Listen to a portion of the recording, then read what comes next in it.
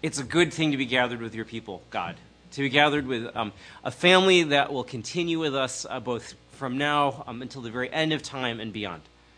Thank you for the privilege of gathering together. We know that many of our brothers and sisters around the world don't have that privilege today.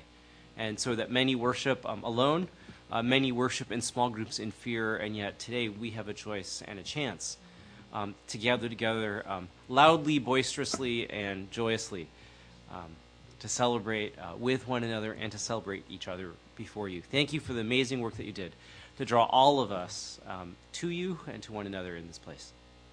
So honor yourself, we pray, as you speak to us through your word. In Christ's name, amen.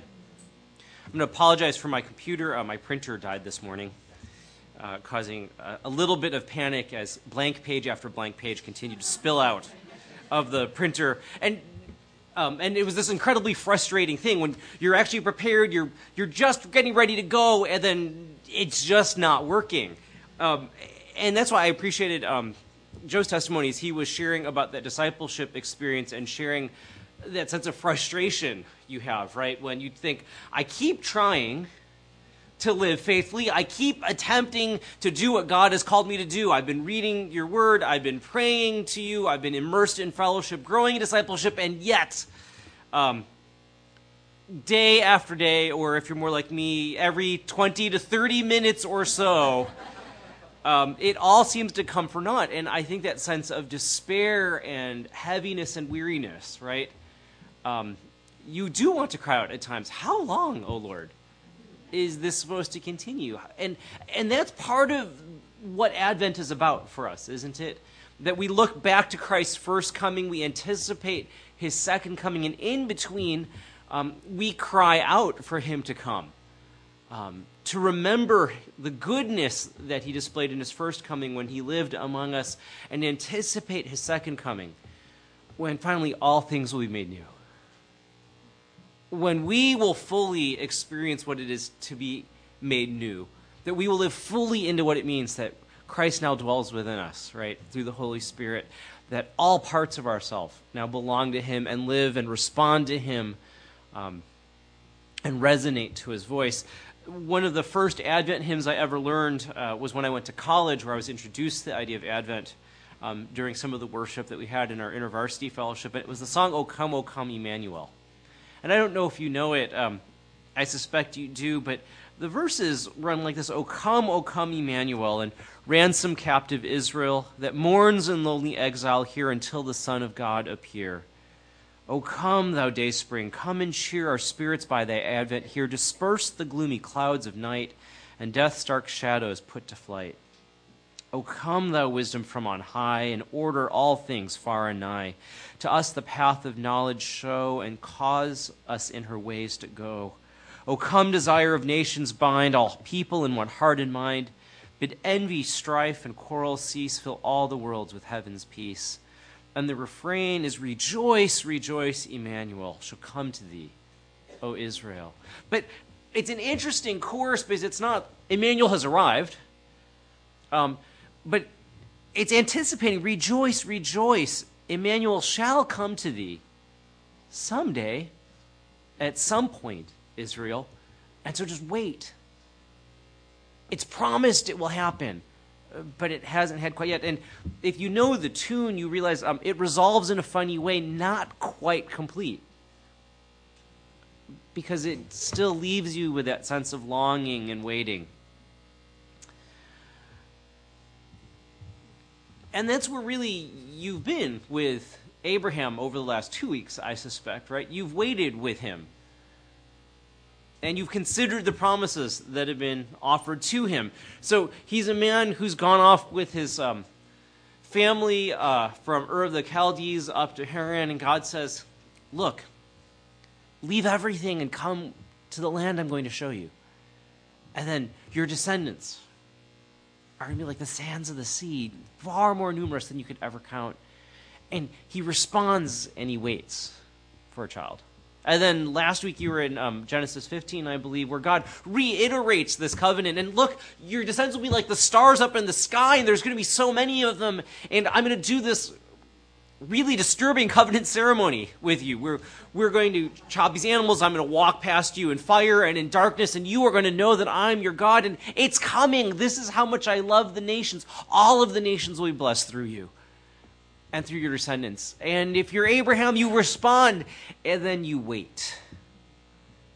And then in the intervening passages, you wait a very long time.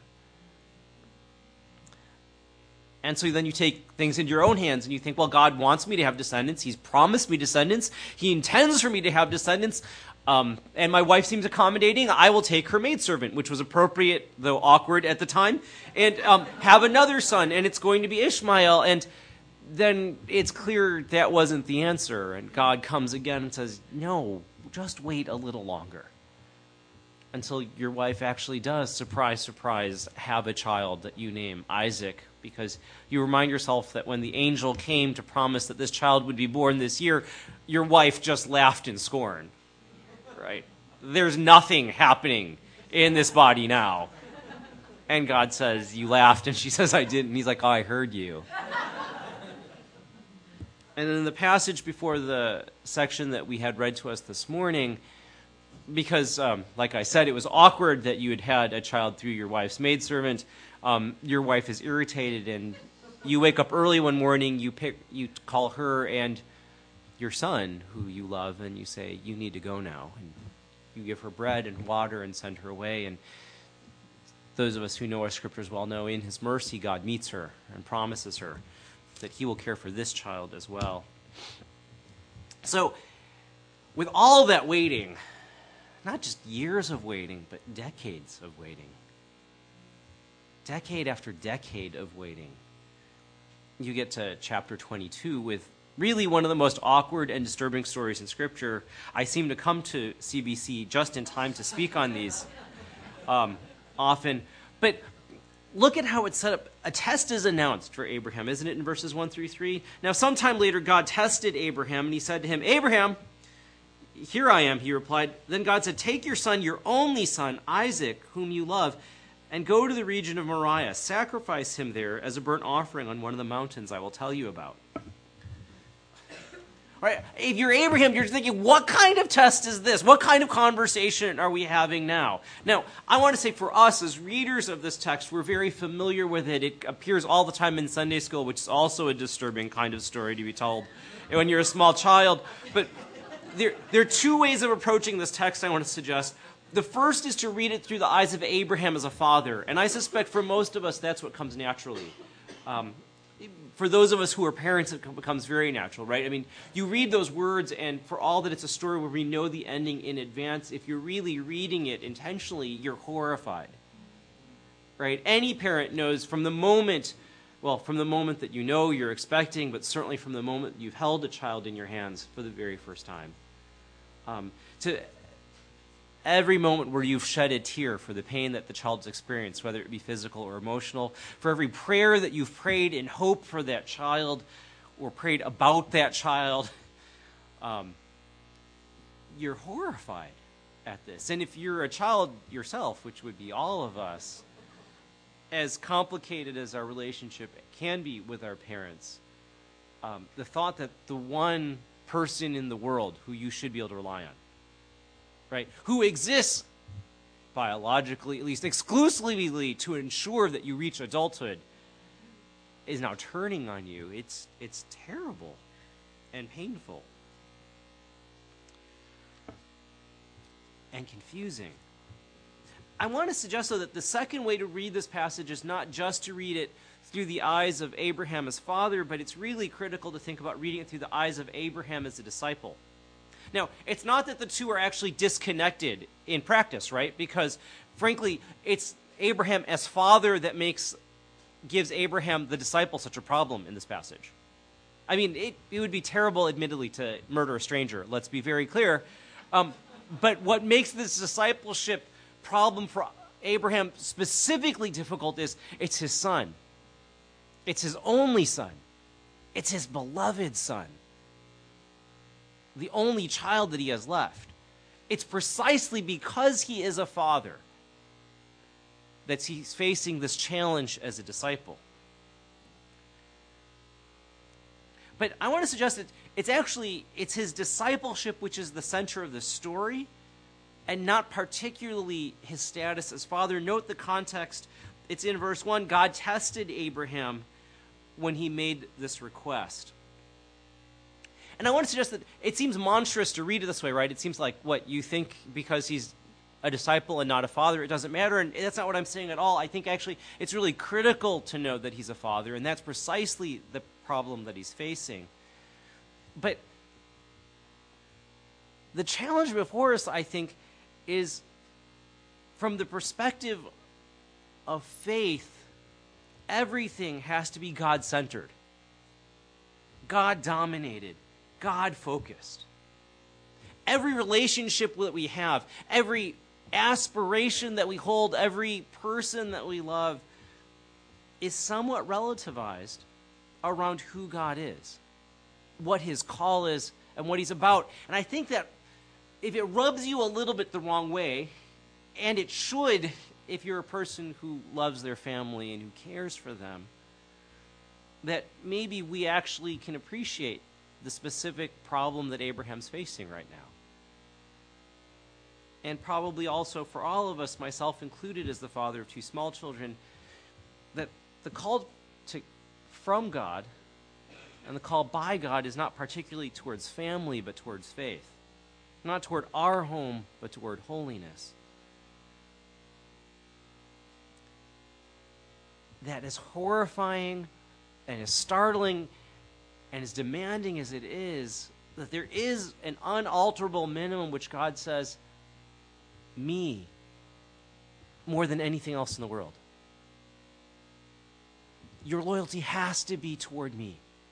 Your imagination needs to be caught up in me. Your aspirations need to be caught up with me. The tears that you shed for pain need to be the tears that you shed primarily because you understand the pain I experience as I see this world that I love, these people that I've created in my own image, that I've died for, that I long to come to know me.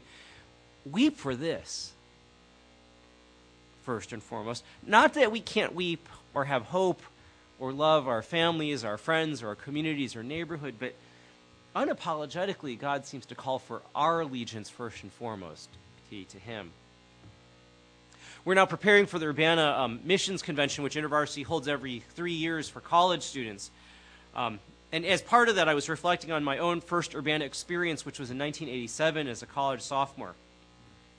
I've told you all stories before I know about my parents who love God, are faithful followers of Jesus, but really being very typical kind of Asian Chinese parents, really wanted me to have a professional degree and pursue a professional kind of calling.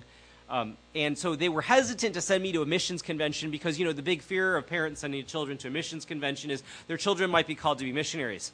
And so my parents sat me down and said, well, we want you to follow Jesus, but don't go all fanatical about this. You have responsibilities to your own children and to future generations, and how will you support them? And I remember thinking, I don't even get dates right now. The idea of children, pretty distant from my mind, this future family. And seeing as I only have a 3-year-old now in 2011, you can appreciate why in 1987 it seemed like a very long time away. So I went, though, because I was a good student leader, because I wanted to hear what God's will was for the church around the nations and the issue of missions, and I was mildly open myself to hearing God's call for what he wanted me to do and who he wanted me to be. I didn't really think it would be overseas missions, but, you go in kind of open-handed. But secretly, I wrestled with the very question my parents had posed before me. My parents are Chinese. They grew up in the Philippines. My dad particularly grew up very poor around World War II. And so I knew that their entire family trajectory had been sacrificing everything so that my generation would experience prosperity and hope. And I did think a little bit about what would happen to future generations, because I'm Chinese, right? We are often told there are 5,000 years of continuous history, and it all rests on you to be faithful to the next 5,000 years, right? So I remember wrestling, if God called me, could I go do this? Could I be raising support? Could I go overseas? What would happen to my children? How would I educate them, right? All of those questions that you can ask as a sophomore in college that seem very weighty and are nothing compared to the weightiness that you actually feel when you're a little older and have children, I shall say. But they were real at the time. And I remember it was kind of rolling around the back of my head. I was listening to speaker after speaker, and it came like a bolt out of nowhere. But Floyd McClung, who was one of the leaders of YWAM, Youth with a Mission, working in the streets of Amsterdam, was speaking, and as a complete throwaway line, he just said, missionaries have always buried their children on the mission field. And it just hit me like a ton of bricks. And as I began to think about the reality of world mission and began to think about what he said and the implications, it occurred to me that's absolutely true. You can go to mission centers in Africa, Latin America, and Asia. And what's striking is not how many missionaries are buried there, but how many other tombstones are there listing memorializing the bodies of people who only lived a few days, weeks, months, or years. Because as hard as missionary work was for adults, it was far more costly and dangerous for the children who were there. And it occurred to me as a Chinese American that my grandparents first heard the gospel from missionaries, people who were willing to sacrifice themselves and put their children at risk so that my grandparents' children would grow up in a family of faith. And all of a sudden I realized that my concern for my own future children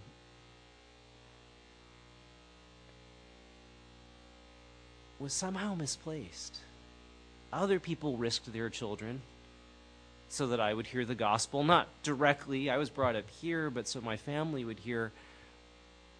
If they were willing to sacrifice so much, was it too much for God to potentially ask me to do the same for someone else? So God decides to test Abraham in this pretty terrible way. What's striking to me in verse 3 is that Abraham goes and takes Isaac and his servants and a donkey and some wood without any argument or scheming, you'll note in verse 3. So early the next morning, Abraham got up and saddled his donkey. He took with him 2 of his servants and his son Isaac, and when he cut wood for the burnt offering, he set out for the place God told him about. And on the 3rd day, Abraham looked up and saw the place in the distance. Now, think about this, right? God announces this terrible thing. Abraham goes, okay, and then the next morning early gets up and goes. Now, this is the Abraham, right, who when confronted by the fact that God was going to judge Sodom and Gomorrah, a city filled with people he didn't know terribly well other than his own nephew, actually argued and bargained with God, right? What happens if there are 100 people there, God, who actually are honorable and righteous? Are you really going to destroy them? Are you that kind of God? And God goes, okay, I won't do it. And he actually bargains it's like a Middle Eastern marketplace at that point, right? They're haggling together is one of the best ways to describe it. And they get down to about 5 people, and then Abraham just stops arguing. Now, it's clear from what happens in the rest of the story, God can't even find 5 people in that city that are worth saving. But somehow, in the course of that argument, Abraham sees God and realizes God is just, God is holy, and God is merciful, and so he doesn't need to argue to the very bottom. But, right, this is an Abraham who argues, who bargains. This is the Abraham who, when he's worried his own life is at risk, when he's traveling down in a foreign land, goes, you know what, Sarah, you've been away for a long time, but maybe the best way to go is to say that you're my sister, and then, they can take you, then nobody will hurt me, and gets so, right. He's scheming, trying to protect himself, ensure that he's safe, that he's secure, that his future is okay. This is the Abraham who, when he hears God promises about having descendants but doesn't see any descendants, takes matters into his own hands and says, hey, Sarah, how about Hagar? Right? Abraham's a schemer. Abraham is an arguer. Abraham is a bargainer. And in this story, Abraham does none of those things. Because somehow, I think, over the course of his discipleship, Abraham's learned enough about who God is and what God's like that finally, when he's invited, he goes. Now, this seems pretty impossible, I suspect, for many of us, right? If you were offered that, to go without seeming question, conversation, bargaining, or scheming. And I know it's a difficult story to imagine. As I was preparing, I was thinking about an experience I had when I was on staff in Chicago. What would it mean to really believe that you were going to take your child and offer them up to God? Not in that kind of, let's dedicate a child to God. They'll be cute, squeal a little bit, but we'll get the prayer over with and they can sit down sort of way. But really dedicate them completely to God in that way. I remember a student named Michelle Unrath. She was a student at Valparaiso University. She died in a really tragic car accident during her sophomore year of college. And her father was also an alumnus of Valparaiso, I think actually involved in our fellowship as well. And I remember hearing about Michelle's death, praying for her as part of our staff team, and inviting other people to intercede, right? Because a tragic thing to lose a college student, to lose one of your children that way. What really struck me about what happened was the story that the staff worker told the week afterwards. They had cremated Michelle's body, and her father brought her ashes to the Valparaiso Chapel for a memorial service for the students. Now, Valparaiso is a Lutheran-affiliated institution, so it has this gorgeous, large chapel that kind of dominates one side of the campus. And so all the students had come in, they had sung a few songs, and then Michelle's father carried the urn with Michelle's ashes up the center aisle and placed them at the front of the church. And his testimony was quite amazing. He said, ever since I've had a daughter, I've dreamed about her getting married here at the chapel at Valparaiso. And so when she was a student here, I thought about that hope even more. And he said, today's will be my one chance to walk my daughter down this aisle. And he said, but this is what I'm confident about. I'm actually bringing her into the arms of her true bridegroom. I'm bringing her into the arms of the one person in all the universe who will never leave her nor forsake her, who has loved her both in this life until death, but never depart. I'm actually bringing her to the one place where she will always be safe, always be cherished, always be secure. And so I will never have a chance to bring my daughter down the aisle as a bride to some human man, but I bring her as a bride to her intended bridegroom, our Lord Jesus Christ. Now, those of us who hear that story might think, wow, that's some pretty deep denial he's in, unable to mourn for his daughter. Or, wow, isn't that powerful how sublimation really works? But I want to suggest that these heuristic devices, sublimation, psychology, sociology, ultimately reduce us to far less than what it means to be human when it doesn't account for the fact that not only are we emotion, not only are we body or just mind, but we have souls as well. I'm absolutely convinced, because I've had people talk to Michelle Unrath's father, that he was absolutely sincere, continues to believe that to this day. What he was asked to do isn't exactly what Abraham was asked to do, but it's awfully similar in overall approach and understanding of who our children are and who God is. The story goes on. Not only, I think, does the test clarify for Abraham the absolute priority of who God needs to be, but the test actually clarifies what was being tested, I think.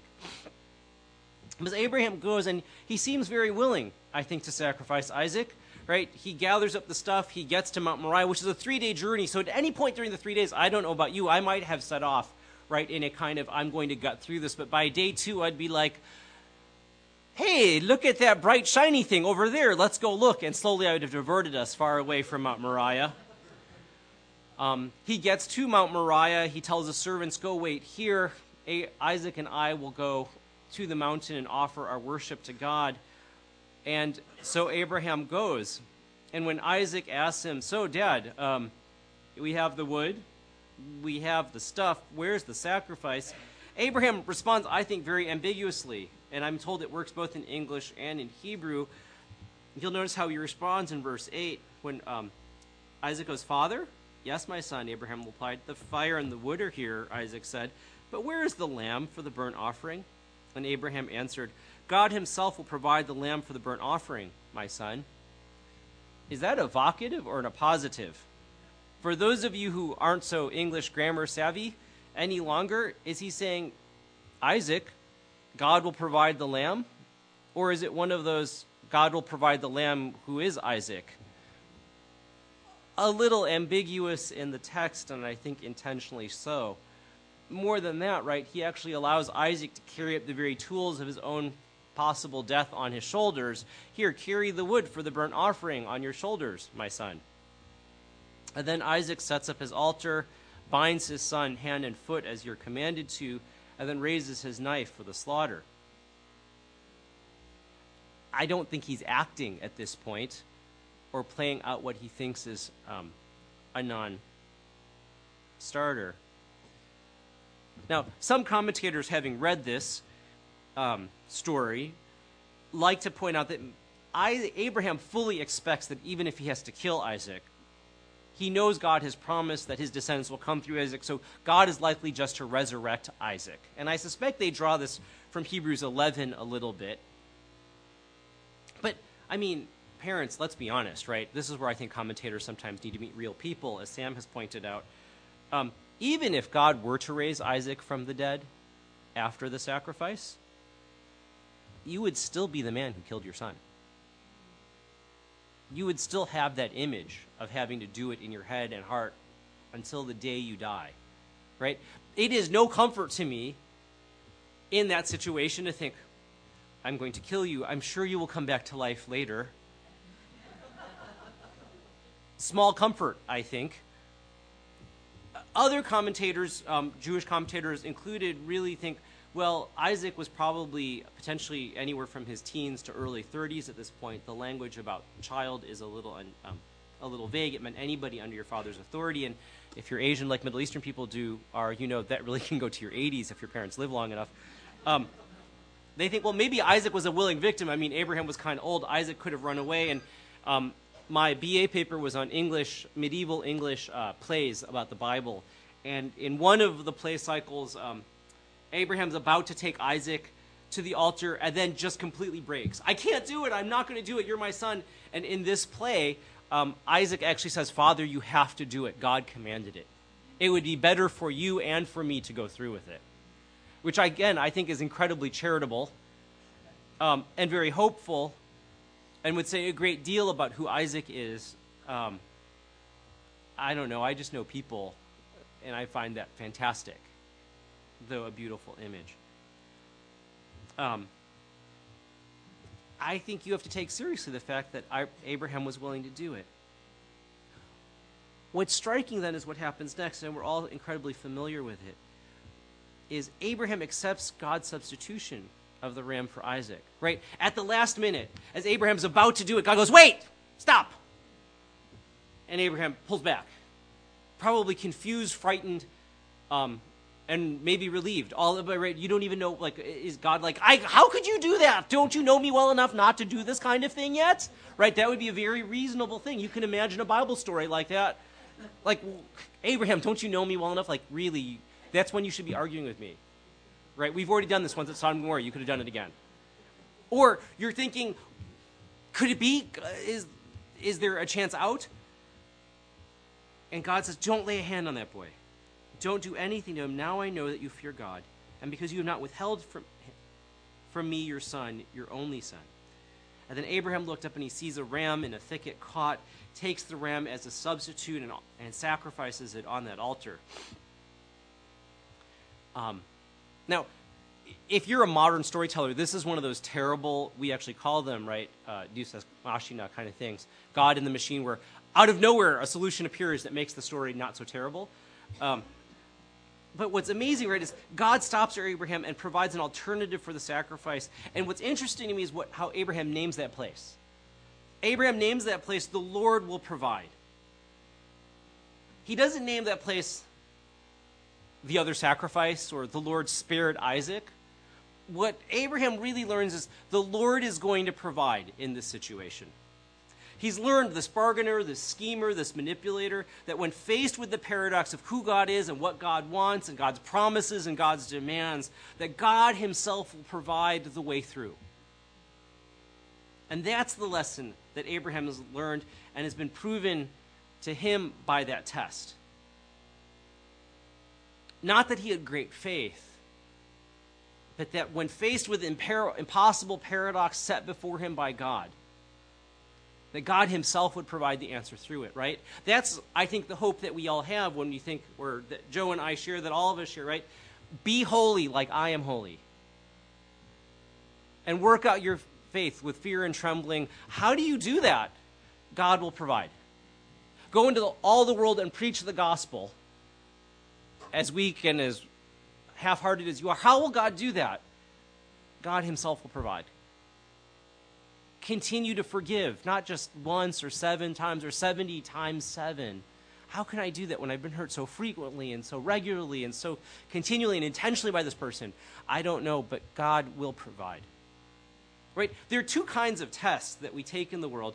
I think of them as the MCAT test and the other kind of test. I think of it as the MCAT kind of test because I'm thinking about my dad appropriately, right? It's Christmas. We all see our families again. I decided not to be a doctor. I've told that story before. But throughout the 2 years after I decided not to be a doctor but was finishing college and then into law school, Dad kept saying, "Are you sure you don't want to take the MCAT?" And I said, "Why would I want to take the MCAT? I do not want to be a doctor," right? My dad, on the day I graduated from law school, wearing my cap and gown, holding a diploma, still offered to pay for med school. So Dad was a little obsessed with it, and he said, but his answer was always, "So that you know you could do it." And I thought, Dad? Yeah, exactly. I'm pretty sure I can do it. I'm pretty good at these tests. I don't think that's what you're really thinking about. I think you'd like to know I could do it so that you could tell your friends, "Oh, he scored really well in the MCAT, but decided not to go." So there are those kind of tests where you're trying to prove to the test taker. There are other kinds of tests that we've taken or have been given to us, right, where you take it so that you know you can do it. It's those tests that, like, you watch athletes be put through by their coaches where they keep pushing you until you make your breakthrough, and the coach goes, "I've always known you could do it. I just needed you to know that you could do it." And there's a big difference between them saying that and when they're really sincere about it. I think this is one of those kinds of tests for Abraham. I don't think God's surprised. I don't think God is taken like, "Ho-ho! Who knew?" I think what God is finally saying is, "Look, Abraham, when finally faced with a problem that you can't solve, this is the one time you didn't bargain, you didn't scheme, you didn't manipulate. You just did what I asked you to do. And now you know you can do it." You see, the real problem facing Abraham is not how can I kill my son, as real as that is. From the passage, the problem is this: how will God, who's promised descendants through Isaac, fulfill his promise when he's asked me to do this very thing? Right? It's a problem about God's character. Is he holy? Is he loving? It's a problem about resolving God's actions. Hasn't he promised this? Hasn't he commanded that? Who is God? Can he be trusted and can be relied upon? Will he provide what's necessary for us to complete the mission that he's called us to? It's perhaps really instructive and important to note during this Advent season in particular how God resolves this problem for himself, by himself, and through himself.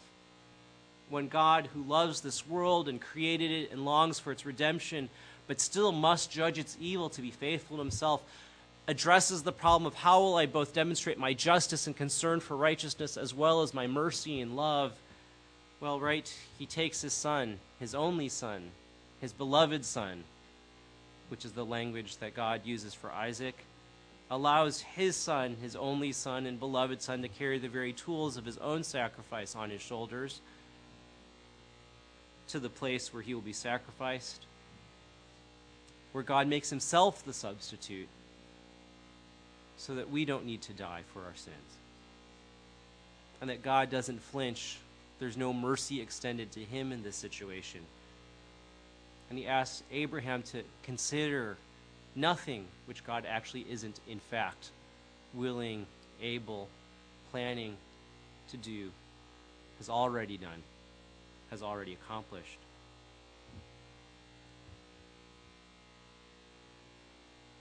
And the implication for Abraham, I think, is this: in a way that he's never grasped before, he realizes everything that he has is truly God's. And it's all been given to him. And he continues to have it. And I think for Isaac, how would you live after an experience like this? Wouldn't you live with every breath knowing your life has been redeemed? That every moment of your life from that day forward had been given to you, won for you by God. That somebody else had died in your place and on your behalf. Wouldn't you live every moment with a great deal of freedom, a great deal of hope? Even when faced with the despair of continued failure or weakness or limitation, think, everything is a gift from God. What have I to fear? We didn't read them, but what's interesting in this passage is that in verses 15 through 18, the promises that you heard in Genesis 12 and 15 are reiterated again. Then the angel of the Lord called to Abraham a second time and said, I swear by myself, declares the Lord, that because you have done this, and have not withheld your son, your only son, I will certainly bless you, and make your descendants as numerous as the stars in the sky and as the sands on the seashore. Your descendants will take possession of the cities of their enemies, and through your offspring all the nations of the earth will be blessed, because you have obeyed me. The man to whom the promise is offered, who schemed, who bargained, becomes the man who really, for the last time, hears this promise of God and I think truly believes. It's actually the last significant thing that Abraham does in Genesis. I mean, he mourns his wife's death, he fathers others' children, but he knows everything's going to happen through Isaac and he can trust God for it. Right? That's what will drive us into outreach. That's what will drive us into renewal. That's what will drive us into community. That's what gives us confidence as you move forward in this Advent season. Nobody needs Christians who have all the answers. Nobody needs to know exactly how it's going to happen, when it's going to happen, or through whom it will happen. What Abraham's story seems to remind us during this Advent season as we live between Christ's first coming and his second is that all you need is sufficient faith to continue to move ahead, believing that when God has set an impossible problem before us, how will we reach the entire world that you've called us to reach with the actual resources that we have? How will we become holy like God is holy? How will we? God's answer seems to be, follow me. I'll provide what's necessary because I'm the Lord who provides. And that's why there's love and joy, peace and hope this Advent season as we look at Christ who came, who did it all for us once, and will complete everything that needs to be completed for us by the time he returns. O come, Emmanuel, ransom captive Israel. Rejoice, rejoice, O Israel. Let me pray.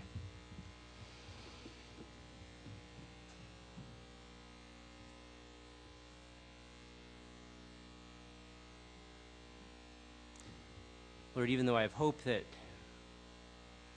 you'll provide everything that's needed, it still doesn't take away from the incredible pain, sorrow, fear, and despair that Abraham must have felt as he responded in faith. And so, Lord, for my brothers and sisters here who wrestle with despair or sorrow, pain or grief today, would you give us sufficient hope to trust that you will provide what's necessary so that we too, like Abraham, can say, we know the Lord. He's the Lord who has provided. And may we celebrate the provision of your Son. As he came as a small helpless child, died in our place on our behalf, came again to life, and for whom we long. Come quickly, Lord Jesus, and ransom this world from its sin, we pray in Christ's name. Amen.